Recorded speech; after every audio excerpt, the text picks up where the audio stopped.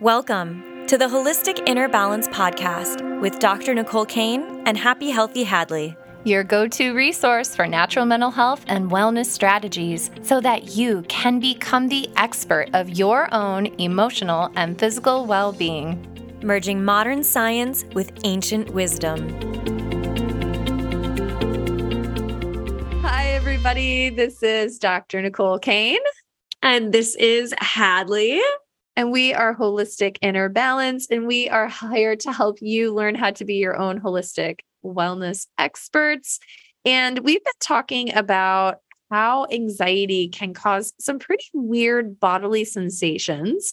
And so if you've been wondering, could blank be caused by panic or could blank be caused by anxiety? The answers are within this podcast. And this is a series. And so this is episode 2. And we're going to be talking about depressive anxiety and anger anxiety. And this is going to have a really unique take to it. So the 8 types of anxiety generally are unique in and of themselves. This is something that I've observed over a decade of working with anxiety and looking at how it can present differently to different people. And what Hadley is bringing to the table is going even deeper into how the depressive anxiety or the anger anxiety or whatever form of anxiety you have, how it's uniquely presenting. And so she will do this from a lens that is based in Ayurvedic medicine. And so I think you're really going to like it. And another promise of this episode that you're going to be getting is actual actionable solutions that you can start using today. And so thank you so much for being here. And then stick around to the end, because if you haven't figured out what your type or types of anxiety are, is at the end of the podcast, we'll share with you how you can figure out what type or types of anxiety you're dealing with. So Hadley, I'm super excited to learn from you today and to dive more into this topic. Oh my gosh, I'm excited to learn from you. I love learning about all of these 8 types of anxiety because I think it's really important. A lot of people don't even realize that they have anxiety. I mean, that's what I have found, is that a lot of times people will not even realize that it is anxiety because they don't realize that there are different types of it. And then when we bring in the doshas, the Ayurvedic lens, it's like those 8 types of anxiety have like 3 subsets. So it really ends up being like 24 types of anxiety, of like how those all show up. And so we can utilize all of this to help us to work through it and to, come through on the other side. So I'm really excited. This is going to be a Zoom in podcast, and I want to zoom out first and just share why this matters. Like, really, why do I care? I'm anxious. Can't you just give me a sedative or right. a benzodiazepine? And that is what the standard medical profession does, is they endeavor to relieve suffering. And oftentimes that is the indication of disease through symptoms. And so they work to relieve symptoms, right? But the point of what we're here to do in this series is to help you to understand what your symptoms are actually trying to do. Is they're trying to tell you how you're out of balance. And so if you have anxiety, we know from the neuroscience that your body is in a state of autonomic arousal, but there's more to the conversation.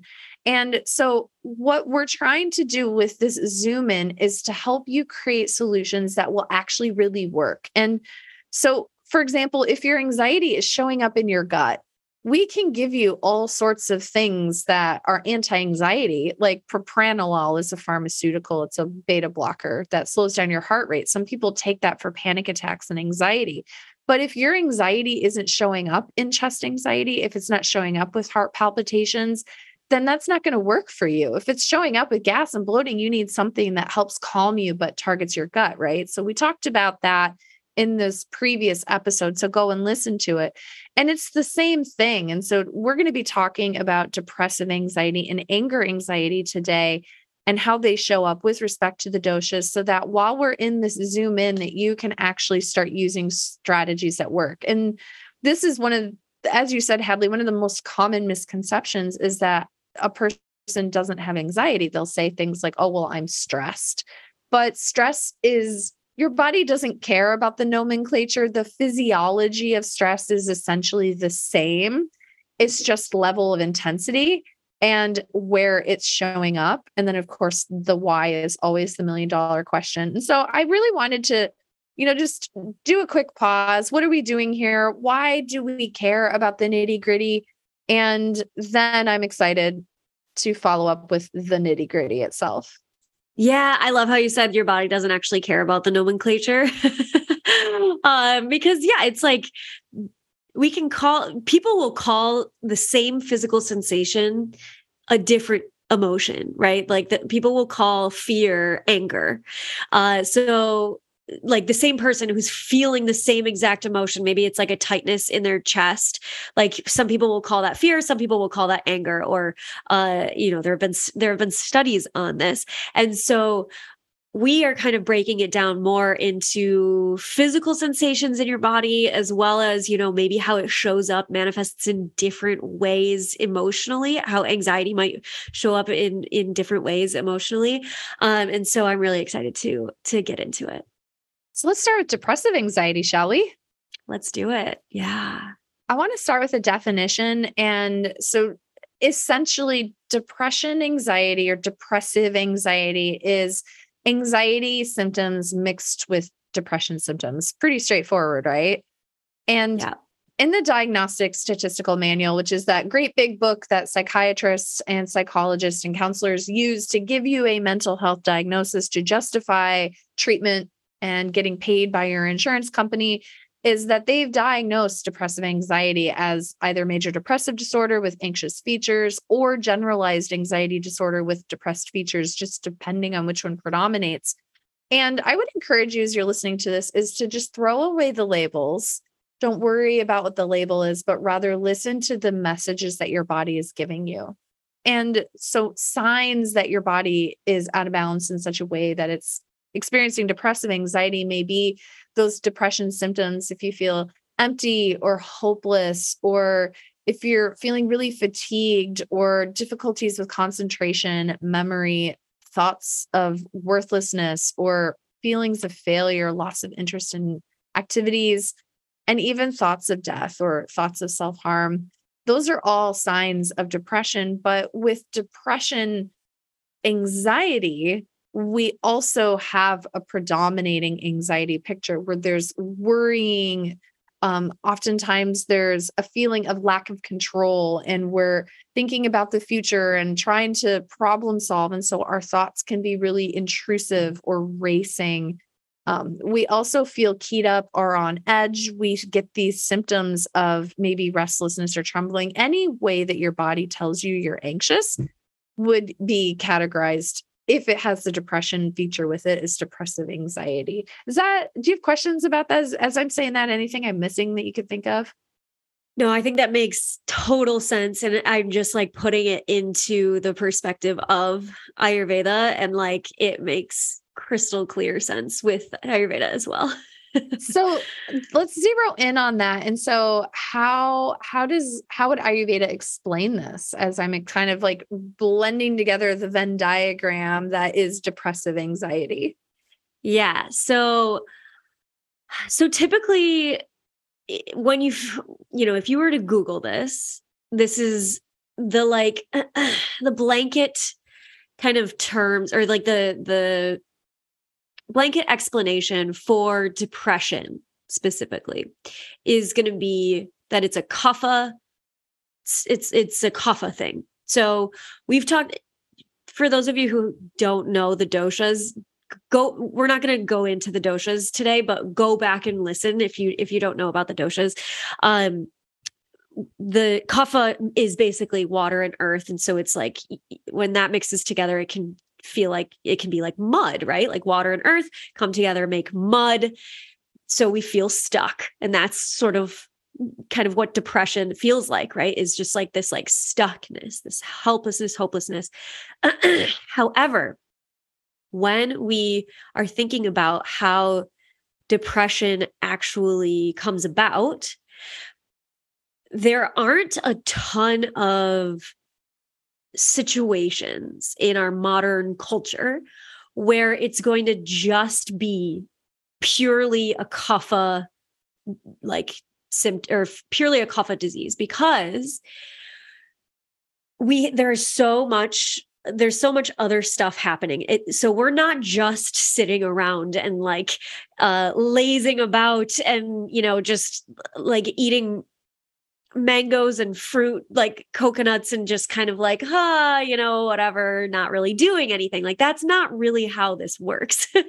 That might happen if you were to, go to like an island, like that doesn't have a whole lot of stimulation. There's no internet on the island. Like, that might happen there. I'm not saying that this can't happen, but in our modern culture, it's typical that it is not just kapha. It's typical that there is pitta or vata, which is more of that anxiety, the thing that's driving the kapha, which is the depression. And so what happens is like, so let's say we have a lot of vata. Vata is the element of air and ether. So air and ether are like, they buzz around. They're like up high. Things might be moving really fast in like lots of different directions. That's kind of how I think about vata. It's just like this movement, this lightness, this sense of ungroundedness potentially as well. Whereas kapha is a lot of groundedness. Vata is a lot of ungroundedness and movement and all of that. And so what happens if you have a lot of vata is the kapha will kind of come in to pacify it. It's like, oh, you're feeling all of this anxiety because you're on social media all day long and you have no boundaries with social media or with Netflix or with your family members or your friends or your work. You have no boundaries, and you're just kind of doing all of these things all over the place. Okay, what I'm going to do, what kapha says here is like, what I'm going to do is I'm going to come in and I'm going to protect you. And how I'm going to do that is I'm going to bring you down and I'm going to make you feel stuck. And I'm going to make you come down to this space. So maybe you do that with certain activities, like just like binge watching Netflix, not moving your body. Maybe you eat a lot of food to ground yourself down. We talked about that a little bit the last time with the gut anxiety. And so that's how kapha might come in to protect the vata that there's too much of. And so that's how we can kind of create this like anxious, and then the depression comes in to protect us from all of that fear and anxiety that's happening on top. Any questions about that before I go into the pitta? I really resonate with that as a person. I feel like I live a life that's very vata-y, where I'm like buzzing and creating and lots of ideas and too much stimulation and doom scrolling and thoughts going and writing content. And I have a kapha imbalance also, where it's like I get so tired and I get so lethargic. And it's like, once I stop moving, it's so hard to get moving again. And then I can get really low and depressed and feel stuck and want to comfort eat. So this explanation really resonates with me, because I'm not purely vata, but I'm also not purely kapha. I'm not purely anxious. I also tend to get sad. I get some depression symptoms too. And so this understanding of the vata is there, and the kapha is trying to protect and balance out and pacify. So it's your body and its wisdom is trying to balance things out. But if we're not working on doing that deeper healing and listening to that messaging, then we may end up in a state of depressive anxiety or anxious depression with the vata kapha imbalance. So I love that. Thank you for that explanation. Yeah, absolutely. And so, and we can talk about how to balance it in a way that is like resourcing and affirming rather than doing it in a way that is sort of what we tend to do, which is like the coping mechanisms that don't actually make us feel good, right? Which is like all of the things that we just talked about, or other things. Alcohol is a great example of a depressant that brings us down when we're feeling anxious. And it's got that kapha, or it's got that like dull quality, which is a quality of kapha. So it's like that dulling quality. If there's like too much muchness. There's just too much. That's like a lot of vata. And so then that will dull it. Overeating will dull it. Overconsumption of social media, overconsumption of Netflix, overconsumption of most things will dull the senses, which quote unquote helps to dull the anxiety. But then it kind of comes back. It doesn't do it, long term, and it can actually make it worse. So then the pitta, when we bring pitta in, pitta is the element of fire and a little bit of that oily water quality as well. But pitta is primarily fire. So we can kind of think of it as the like ambition, drive. We'll go into this with anger anxiety as well, because pitta does tend to have more anger as well. But I have a lot of pitta, and I never really resonated with having a ton of anger, although now I realize that some of my patterns were anger driven. I just wasn't identifying them as anger. But some of it, and we can talk about that later too. But so pitta is like is the Enneagram 3. I'm going to like achieve. And we can burn ourselves out, right? Like that's what fire does, is it can burn us out. And that's when the kapha comes in and is like, I got you. I'm going to ground you down. I'm going to bring in that water quality and like douse the fire. So we push ourselves so hard all day long. And then the only thing we have capacity for in the evening is, what do you think? Netflix, doom scrolling, and eating food. Like that's what we want to do. If we are pushing ourselves all day long and doing things that we don't want to be doing and making ourselves, crazy with all of the stuff that we're supposed to do, and not giving ourselves any breaks, not giving ourselves what we need, not resourcing ourselves, then of course, the kapha is going to come in. And that doesn't mean that we're lazy then. The thing with pitta is a lot of times people will think that they have a lot of kapha in their constitution because they're like, I'm so lazy. I don't do all the things that I say I'm going to do. But really it's because they're pushing themselves so hard and they're not giving themselves what they need. And then the only thing that they have capacity for at the end of the day is to do that, right? Or they've pushed themselves so hard for months and months and months that the only thing they have capacity for the next 3 weeks is to do that stuff. And they can't do anything else, or they don't feel like they can do anything else. Right. So that doesn't mean, I actually don't really believe in laziness.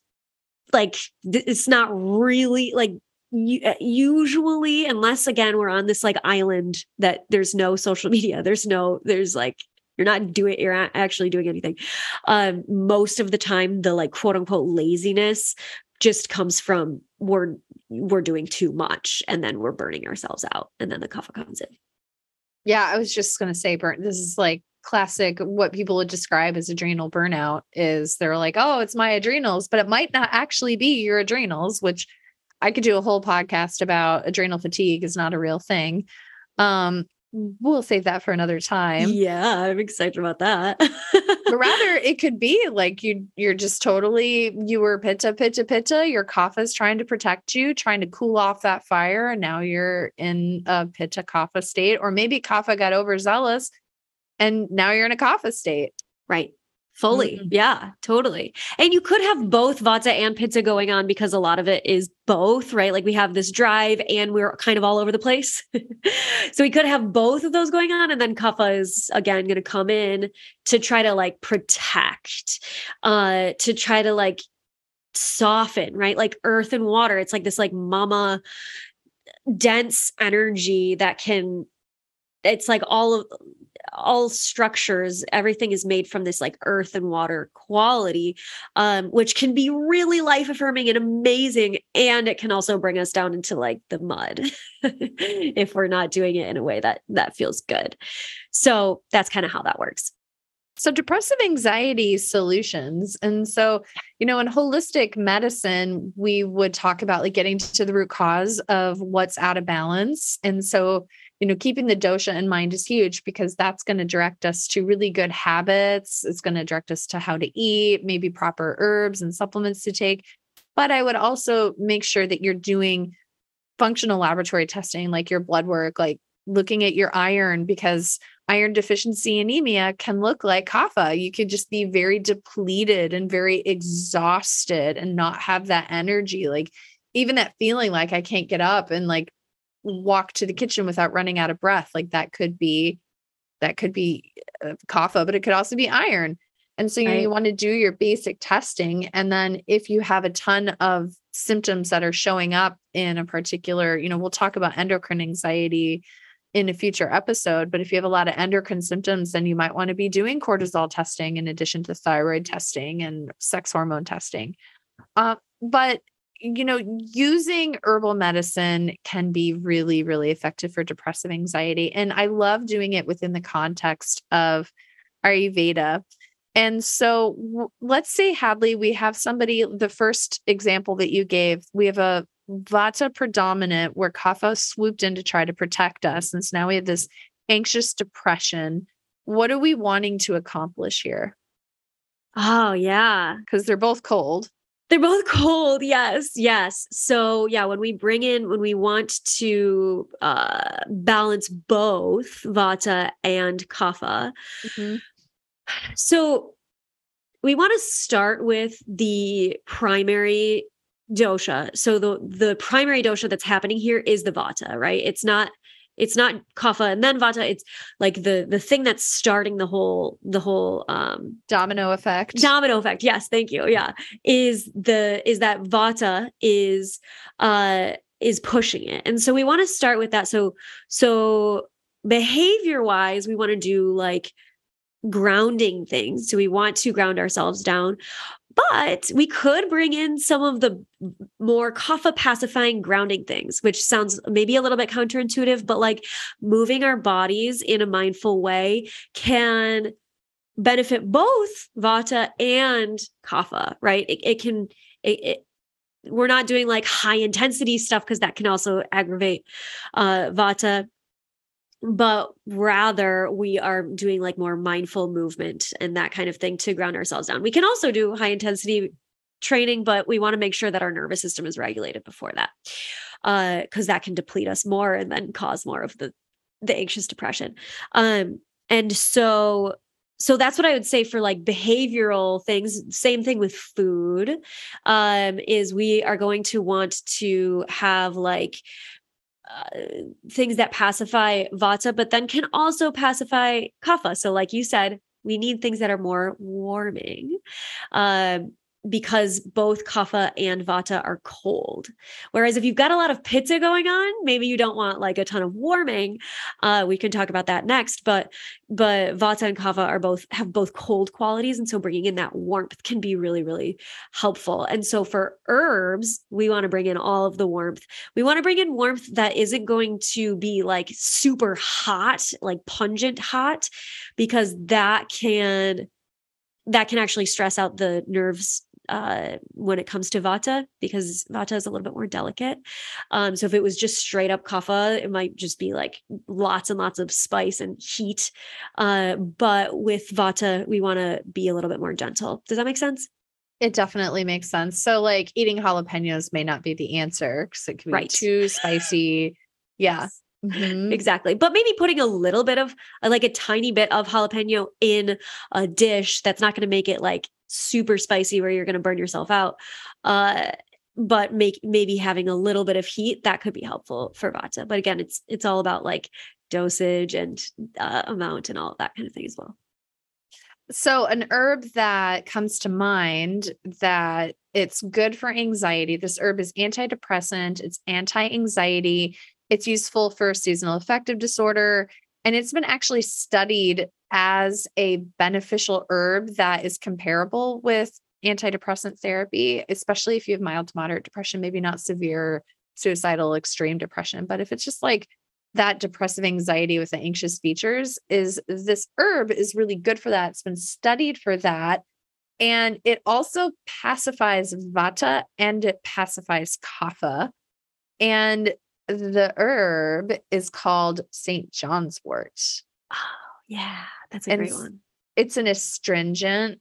And so that helps with the kapha because it's that muddy. It's bitter. It's clear. It's light. It helps carry the energy upward while also being really grounding. And so it like kind of balances that vata kapha. And it's really, really good for sleep, depression, and anxiety. And so I was thinking about Hypericum or St. John's wort as you were describing that. Amazing. Yes, I love Yeah. that. Yeah. And would you recommend taking it? How would you recommend taking it? Like, could you take it could you take it in milk? Would that be possible? Oh, like golden milk? Yeah. You know, I love golden milk. Yeah, you can do St. John's wort. Gaia, I have no affiliation with Gaia, but I love them. They make a little St. John's wort capsule that you can take. It's not powdered, but it's like the extract in a capsule. So it's going to be dark colored and the inside is kind of liquidy. Or you can get it as a tincture and you could put the tincture in your golden milk. And so like dosing, if you have just a standard tincture, you could do like 3 big squeezes a day in your golden milk at nighttime. It's not going to stimulate you or cause insomnia. It could be like actually very calming. Cool. Or you could do a capsule. Just talk to your doctor first. A contraindication for St. John's wort, though, is if you are already taking an antidepressant, you can't take St. John's wort in addition to an antidepressant because they both increase serotonin. The second contraindication is if you have bipolar disorder, is that you want to be really careful about anything that increases serotonin levels like St. John's wort. So, talk to your doctor first, but generally speaking, this is a pretty wonderful balancing herb that can be used for depressive anxiety. Nice. Awesome. Yeah. And especially since it's increasing your serotonin levels, I'm thinking about like grounding it with some of that milk because that will create more balancing for vata as well. I love that. And so what if someone has that pitta picture? So they have that ambition, that drive, they're burning the candle at both ends, kapha swooped in to try to help calm them. Yeah. What would be a solution that you would recommend for that? Yeah. So what happens with pitta with that burnout feeling, and a lot of us have experienced that, right? Like this is like the age of burnout. Mm-hmm. And so a lot of times people who have a lot of pitta in their constitution actually feel that like that depressive anxiety, like very strongly because they have so much drive for it to be something else. So it's like, I don't want this. I want to feel a different way. I want to feel a different way. They're like pushing against that. And so they'll feel like they're suffering more, than if they, maybe had just more kapha or more even vata kapha. The pitta kapha is like more like dissatisfied essentially with the circumstance that they're in. So what we want to do is practice, first of all, self-compassion. That's the biggest thing when it comes to pitta. And that's also the thing that pitta is like, oh my God, come on, you're going to talk about self-compassion. That's so dumb. And so like, it's so like fluffy. And, I don't need that. I need to get my stuff together. I just need to like push through. Right. I need to have more self-control or more willpower or whatever. And that's actually not how any of this works. In order to create habit change, in order to create behavior change, the research shows that we need to have self-compassion. It's going to be a lot easier when we can have that self-compassion. So that's the first thing that's going to be really, really helpful for pitta kapha, which is this depressive anxiety like pattern. The other thing is, what do both pitta and kapha have in common? This one's maybe a little bit trickier. What do they have in common? Yeah. I don't know. They're trying to help you, but obviously they're Yeah. just getting a little bit overzealous when we get these symptoms. How are they what do they have in common? So Pitta and Kapha both have the element of water in common, actually. So Pitta has a little bit of that water, like I mentioned earlier. It's mostly fire, but Pitta also has this like quality of like oiliness. So if you have like acne, a lot of times it's like a hot, heated oiliness. It's like red, oily, like inflammation, right? But there's this sense of oiliness. So what can be really helpful for Kapha and Pitta when we're thinking about foods and different things like that is having something that's more astringent, that's going to suck up that water. A lot of times there's just a little bit too much of that oiliness, right? We're just kind of like sloshing around in the soup of of our life. And so that can be really helpful, like physically for Pitta and for Kapha as well. The astringency, and then also bringing in some more of that, like, that lightness, because the water can kind of bog it down a little bit. And then also, of course, we want to bring in more of the light, the like stimulation. It can be really helpful for Pitta to have like yin yoga, things that are just like really low, like really stretchy, all of that kind of thing. But if we've got a lot of Kapha as well, bringing in a little bit more movement can also be helpful. And it can also help with the Pitta mind being a little bit more on board with it. So sometimes the Pitta mind is like, I don't have time to just like sit in a pose for that long. And so the Pitta mind is like, well, I'm not going to do that. But if we can bring in a little bit more movement and a little bit more of that mindfulness or mindful movement, then the Pitta mind is like, okay, this seems a little bit more worthwhile. So sometimes we need to like nudge the Pitta mind a little bit. So we're not just forcing it, if that makes sense. Yeah. Yeah. Well, and especially like if you're listening to this and you are a Pitta imbalance right now and you're hearing that and you're like, oh, like, that Right. might actually be a cue that, oh, this is something that I need to maybe look at and reflect a little bit on. So if you're like noticing like what Hadley's saying is like, ooh, I don't have time for this. No, just tell me what herb to take. Like maybe the herb should be at the bottom of your list because maybe work that would be helpful to do. I'll give you an herb, but I really encourage you guys to do the habits too. And that's like Hadley's jam is, if you haven't seen, she has like a whole program about habits, like lifestyle changes that you can check out in the show notes. All about it. There are a couple herbs that come to mind. And so it's hard to find herbs that balance Pitta and Kapha, because I feel like if you're going to cool off Pitta, then you're going to worsen Kapha because it's cool. And if you're going to warm up Kapha, then you're going to overheat Pitta because Pitta is hot. But there are herbs, they're called tridoshic, which means they balance out all three of them. Is the other word sattvic? Sattvic? Yeah, that's it. That's my white Midwestern pronunciation of that. So, the tridoshic, the herb that makes all three of them happy, that is also really good for lifting the mood when you're depressed, and it's a nervine, so it can help with anxiety, is Gotu kola.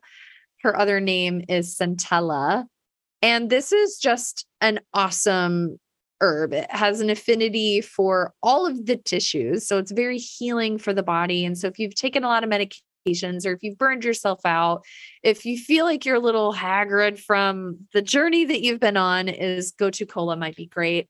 Also has side benefit of more delicious nail and hair growth. And so that's super fun, but she's tridoshic, great for balancing it out. Same kind of dosing schedule as the, Hypericum we just talked about with the Vata imbalance one primarily. The other herb, though, I was thinking of that I would be remiss to not mention is shatavari, or asparagus. And so shatavari will decrease Pitta and pacify like an overzealous Pitta, but she can increase Kapha a little bit. But there's always solutions for this. And so if you have an herb and you absolutely love it, and you're noticing that you're not just like kapha, kapha, kapha, or vata, vata, vata, or pitta, pitta, pitta, and you have like a little blend of them, which most of us do, is that you can blend herbs together and make tinctures. And so if you love shatavari, which is like an aphrodisiac, mood boosting, anxiety calming, energizing, life giving, beautiful, delicious, wonderful herb, especially for women. And if you really want that herb, but you don't want to aggravate your kapha, is just mix a kapha pacifier in there. Something that's going to be more like Hadley said, like astringing, something maybe like a little warming. And so you can make your own tinctures. And we teach you all about that in the Ayurveda course. And so go and take that course, because you're going to get like how to make your own recipes that are balancing for your particular dosha. So yes. So the other thing is, the two tastes, qualities that are going to be balancing for both pitta and kapha are going to be bitter and astringent. So the bitter and astringent, astringent is going to suck the wateriness, the oiliness out. And then the bitterness is actually, really helpful. It is both cooling and lightening. So it'll lighten up the kapha and it'll cool down the pitta.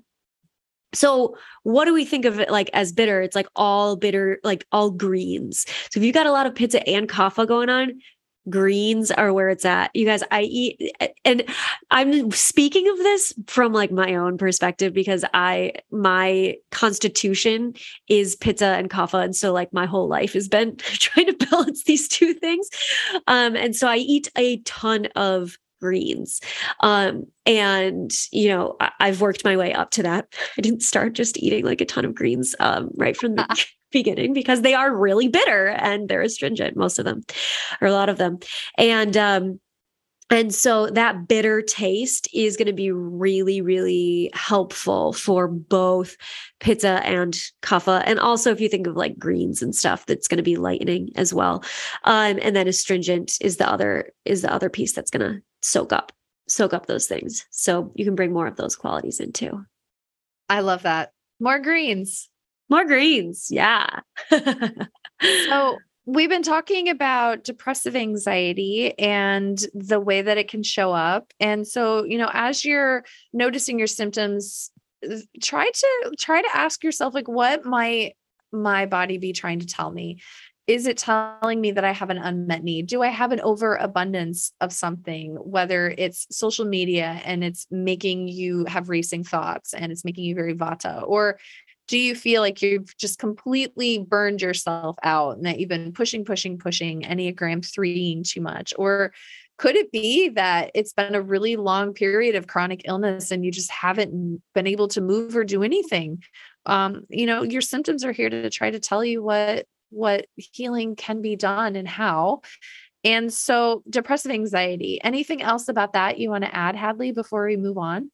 Yeah, I would just say, take stock of what in your life is actually like causing the vata and the pitta that's burning you out, or that's depleting you. With vata, it's like basically like you're being depleted. With pitta, you're being depleted, but it's because you're burning out and then being depleted. So what is really like causing that depletion?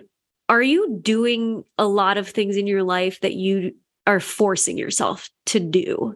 And how can you either shift, the things that you're doing and do something different, or shift the way that you're thinking about those things so that it becomes something that you actually do want to be doing? Or maybe you like bring forth your why a little bit more of like, oh yeah, this is actually like what I want to be doing. And bringing forth that can be really helpful. I would say like just not forcing ourselves to do so many things that we don't want. So creating those healthy boundaries, like really asking yourself what brings you joy and doing more of that that's going to be really, really helpful for balancing, obviously, the pitta and the vata, but also the kapha. Like when we bring in joy, kapha automatically is lightened and is kind of uplifted, and serotonin levels are also uplifted when we bring in that joy. So ask yourself what brings you joy, and how can you actually do more of that and less of the things that deplete you. Yeah. Thank you for mentioning that. It's like pursuing joy. Like Yeah. it's a good thing to pursue joy. It's not a bad thing. It's yeah. And I think the other thing is like people are like, well, how can I be joyful in a world that is so horrible? Or like, there's like, how can I be joyful when this is happening, or when this, whatever. I would say that you are worthy of joy regardless. And you deserve to feel joy, even if other people are maybe not feeling joy. So that's a whole nother episode that we could get into, but you deserve to feel joy. Yes. Yes. So in the remaining time, I want to talk about anger anxiety. Yeah. And so anger is a very valid, natural human experience. I want to just say that just out the gate is I feel like of the emotions, I feel like people get a lot of grief about anger and frustration. And then in the flip side, I feel like some people are raised in a culture where anger is the only emotion that we have permission to have. Yeah. So wherever you are on that spectrum of I'm not allowed to be angry and anger is a bad thing versus I am only allowed to be angry and that's the only permission I've been given is to have that emotion. Let's talk about what anger is. So anger can show up in lots of different ways, but for some people, signs that you're angry may be that you feel like you need to raise your voice, or you may find that your body is getting hot and your fists clench. You might find that you start sweating, your face may get red. You might find that you clench your jaw and that your tongue in your mouth gets really stiff and tight. You might find with this anger that you're restless, and you might find that you're pacing. You might feel your heart palpitating in your chest, and you may have impulses, whether the impulse is to hit yourself or to hit a wall or to say something that may be insulting. You may have an impulse to curse. You might find that you scowl or furrow your brows, and you may even have thoughts of violence. And so all of these are signs of anger. And anger is a very natural biological reaction to feelings of being out of control, feelings of being in danger, feelings of being invalidated, feelings that we need to protect ourselves or even somebody else. And it's also an imbalance in our doshas, which Hadley will tell us about. But when it comes to anger, it's really important to know what the anger is trying to do for you. And so if you're finding that you're losing your temper, or you get really impatient with people or yourself, or that you have these antagonistic thoughts in your head, whether you're ruminating on something in the past and there's this thought of revenge in your mind, or you're so upset about what's happening in the present with politics or religion or any of those hot buttons or whatever's coming up, is if you have the space, create the space. Even better is to start to ask yourself, what is this anger trying to do for me? What does this anger need me to know? And that will give you an invitation to actually do the deeper healing. There's all sorts of behavioral strategies. We talk about anger management. We talk about taking a deep breath. But anger is a response to something. It's a protective mechanism to something. And so we're here to talk about how anger anxiety can show up. And so we have the anger we've been talking about, and it's mixed with anxiety. And oftentimes anxiety comes out as anger. A scared dog may bite. Yeah. We could have a panic attack and just want to scream at everybody. I've seen children who are just in sheer terror. It looks like anger, but they're just frightened. And so let's talk about what might be happening in terms of our doshas when we have anger. Hadley, can you jump in on that? Yeah. Well, and the other thing that can happen is that we feel anger and it comes out as anxiety or fear or, and a lot of times, again, that's like cultural. And you mentioned that like in some cultures, it's only okay to feel anger. In some cultures, it's only okay to not feel anger. And I want to also say that like sometimes in the same culture, for some people, it is like my experience growing up was that women were not supposed to feel anger, but men were supposed to feel anger and not like sadness or fear or anything like that. That's the only emotion that they are supposed to feel.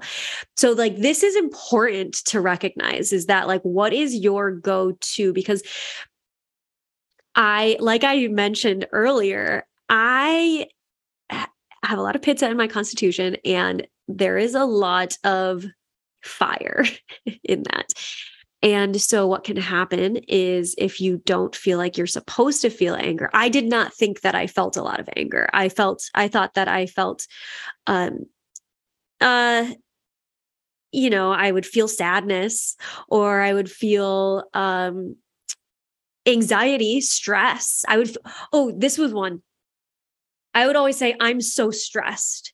And this is something that I even realized like less than a year ago.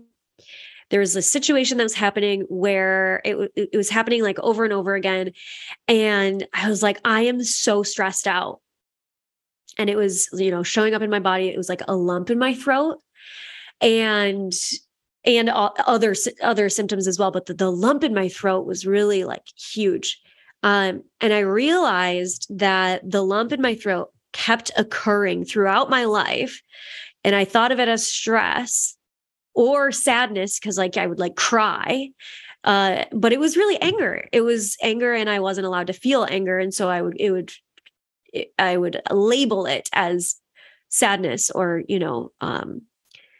and the lump in my throat was like, I need to set a boundary. I need to say something about this. Right. And I wasn't allowing myself to. And so that can happen.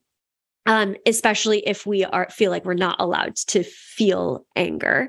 And what I would say is happening there is there's a lot of pitta, which is that fire, but we are trying to snuff it out with either kapha or vata. So like kapha would be the more like sadness feeling, the grief or the crying, that kind of thing.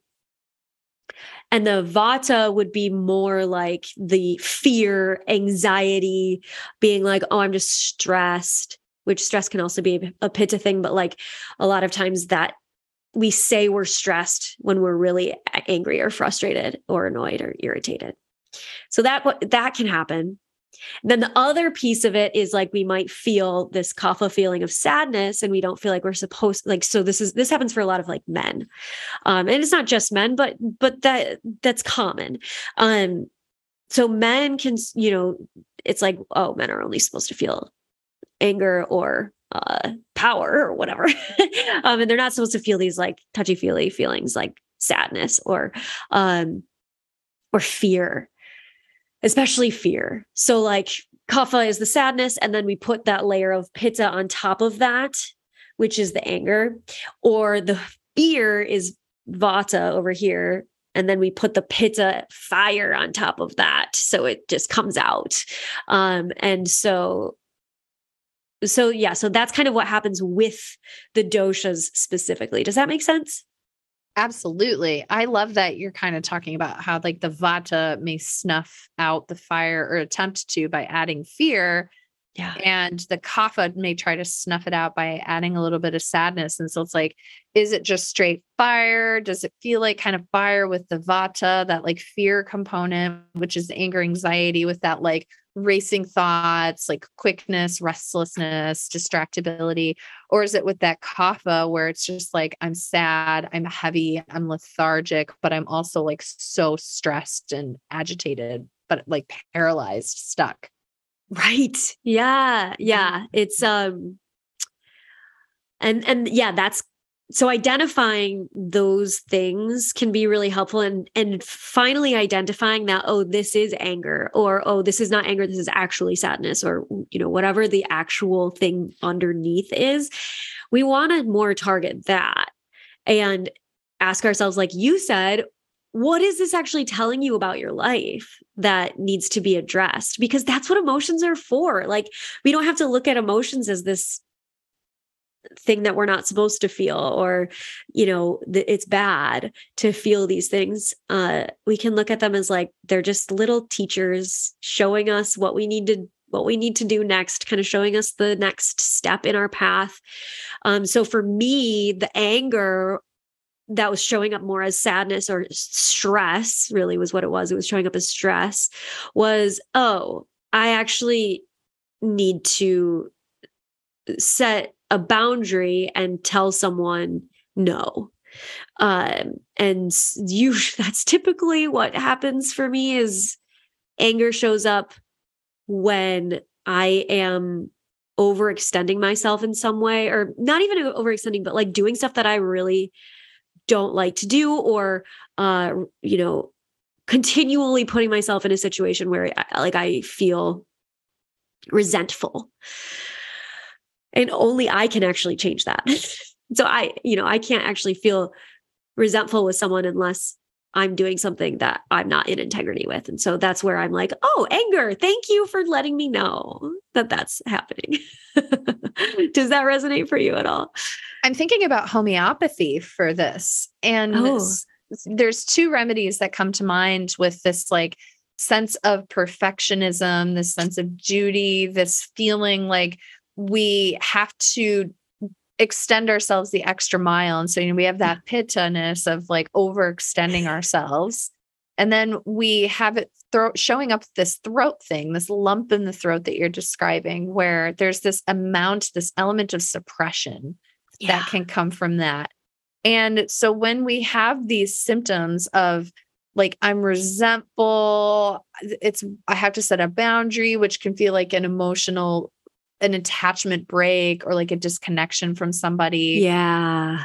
Plus I'm suppressing, plus I have this grief, plus I have this lump in my throat, plus I have this tendency to burn myself out, is these two remedies that come to mind that might be really good for anger anxiety that's showing up in one of the three ways, Vata, Pitta, Kapha, or a blend, right, is Ignatia and Nat Myrrh. And Ignatia tends to have that lump in the throat. It tends to have that sense of duty and perfectionism.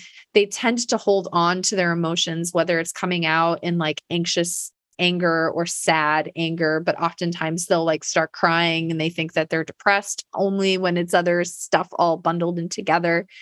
And Ignatia, you may need that if you also tend to want to be alone with your emotions. These people will like go and like try to get themselves together before they come out and talk about it or get support. And then Natrimur is slightly different, where with Natrimur, I see a little bit more of that hatred and resentment.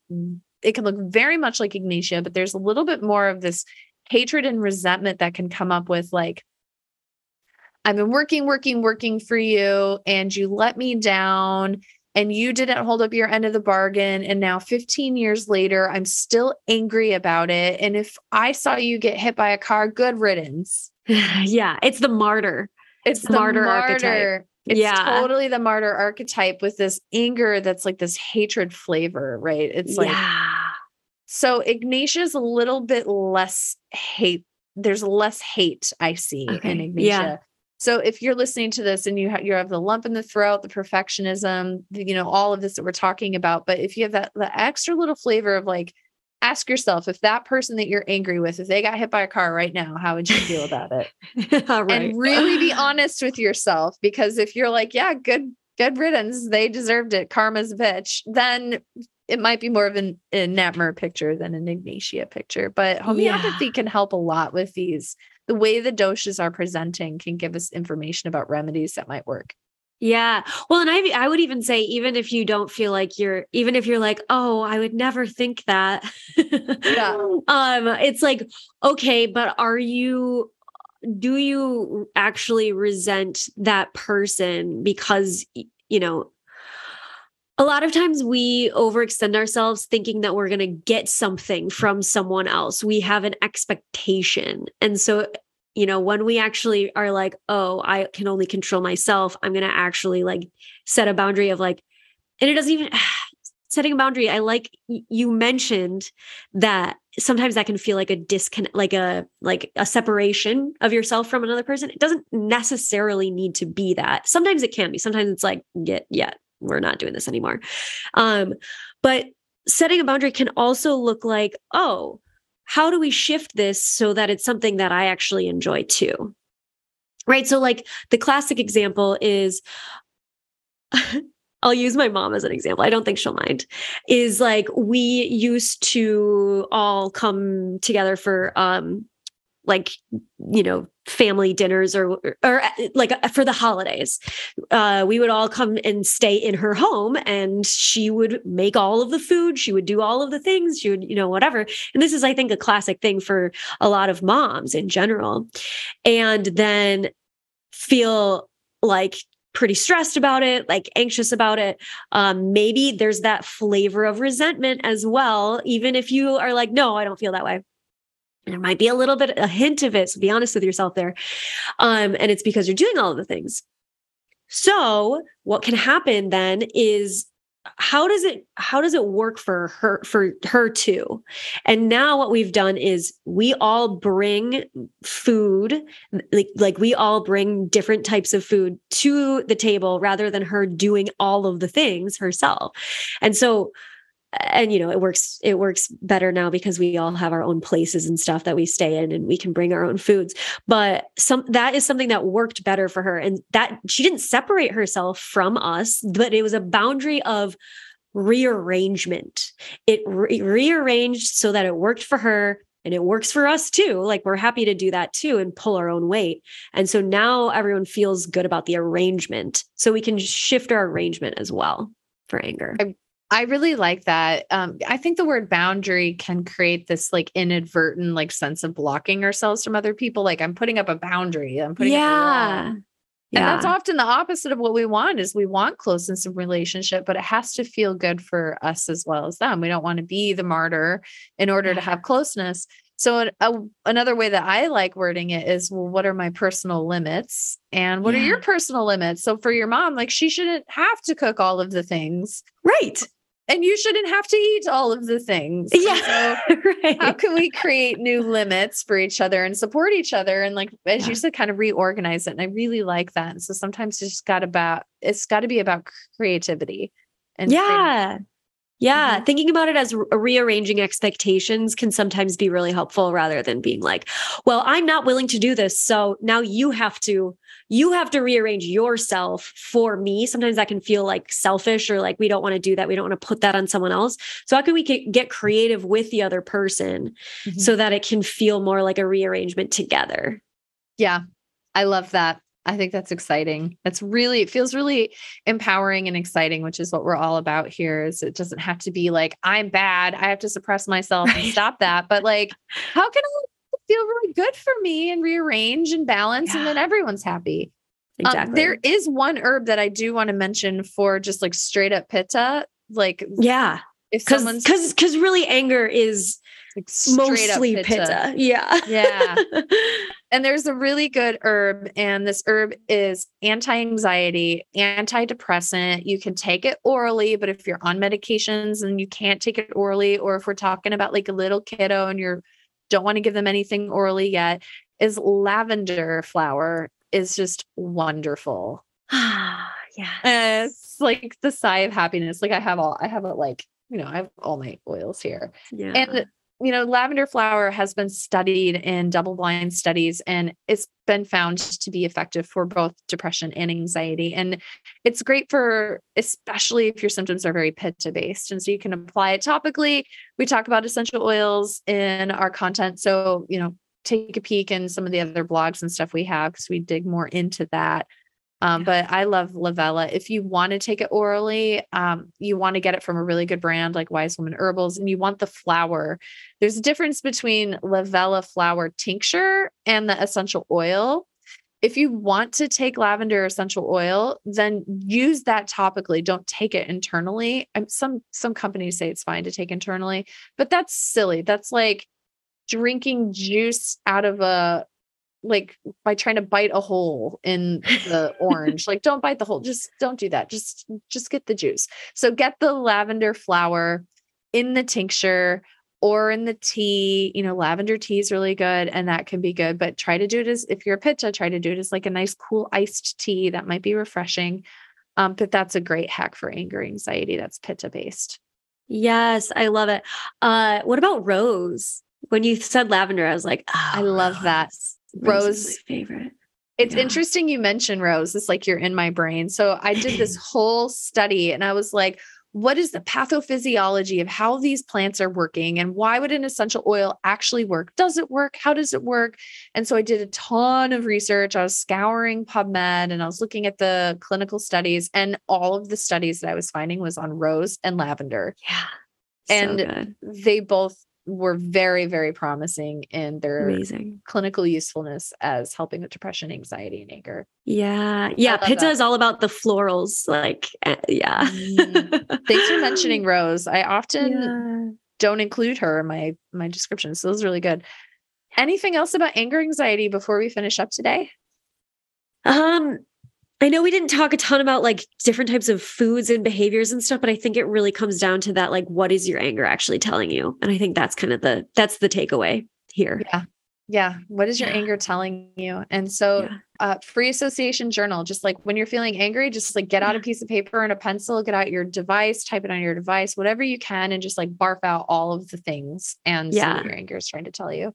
Yeah. What new rearrangements do you need to make? Essentially is like the question to ask yourself, like, okay, what is the anger telling me that I need to change in my life? Awesome. Thank you so much, Hadley. This has been great. Yes. Amazing. Thank you everyone for listening. We'll talk to you soon. Stay tuned. Yes, we're going to be talking about endocrine anxiety, trauma anxiety, neurological anxiety, and thought anxiety. And then we have the past episode of gut anxiety and chest anxiety. And then, of course, today we talked about depressive anxiety and anger anxiety. If you haven't heard, there are 8 types of anxiety. And so learn about what type or types of anxiety you're dealing with so that you can zero in on solutions that get you results the fastest by going to drnicolekane.com. And then there's a button right there that says anxiety quiz. It's free. And then this podcast, this series is really going to give you the flavor of the Ayurveda that Hadley uniquely brings to the table. So make sure to take that quiz, come back to this podcast, and we're going to be giving you hacks. You're going to get signed up to an email list. I promise we won't spam you. There's going to be really great information in there. And then you can start feeling like yourself again, like ASAP. Yes. Amazing. Awesome. Thanks, everyone. See you soon. Bye.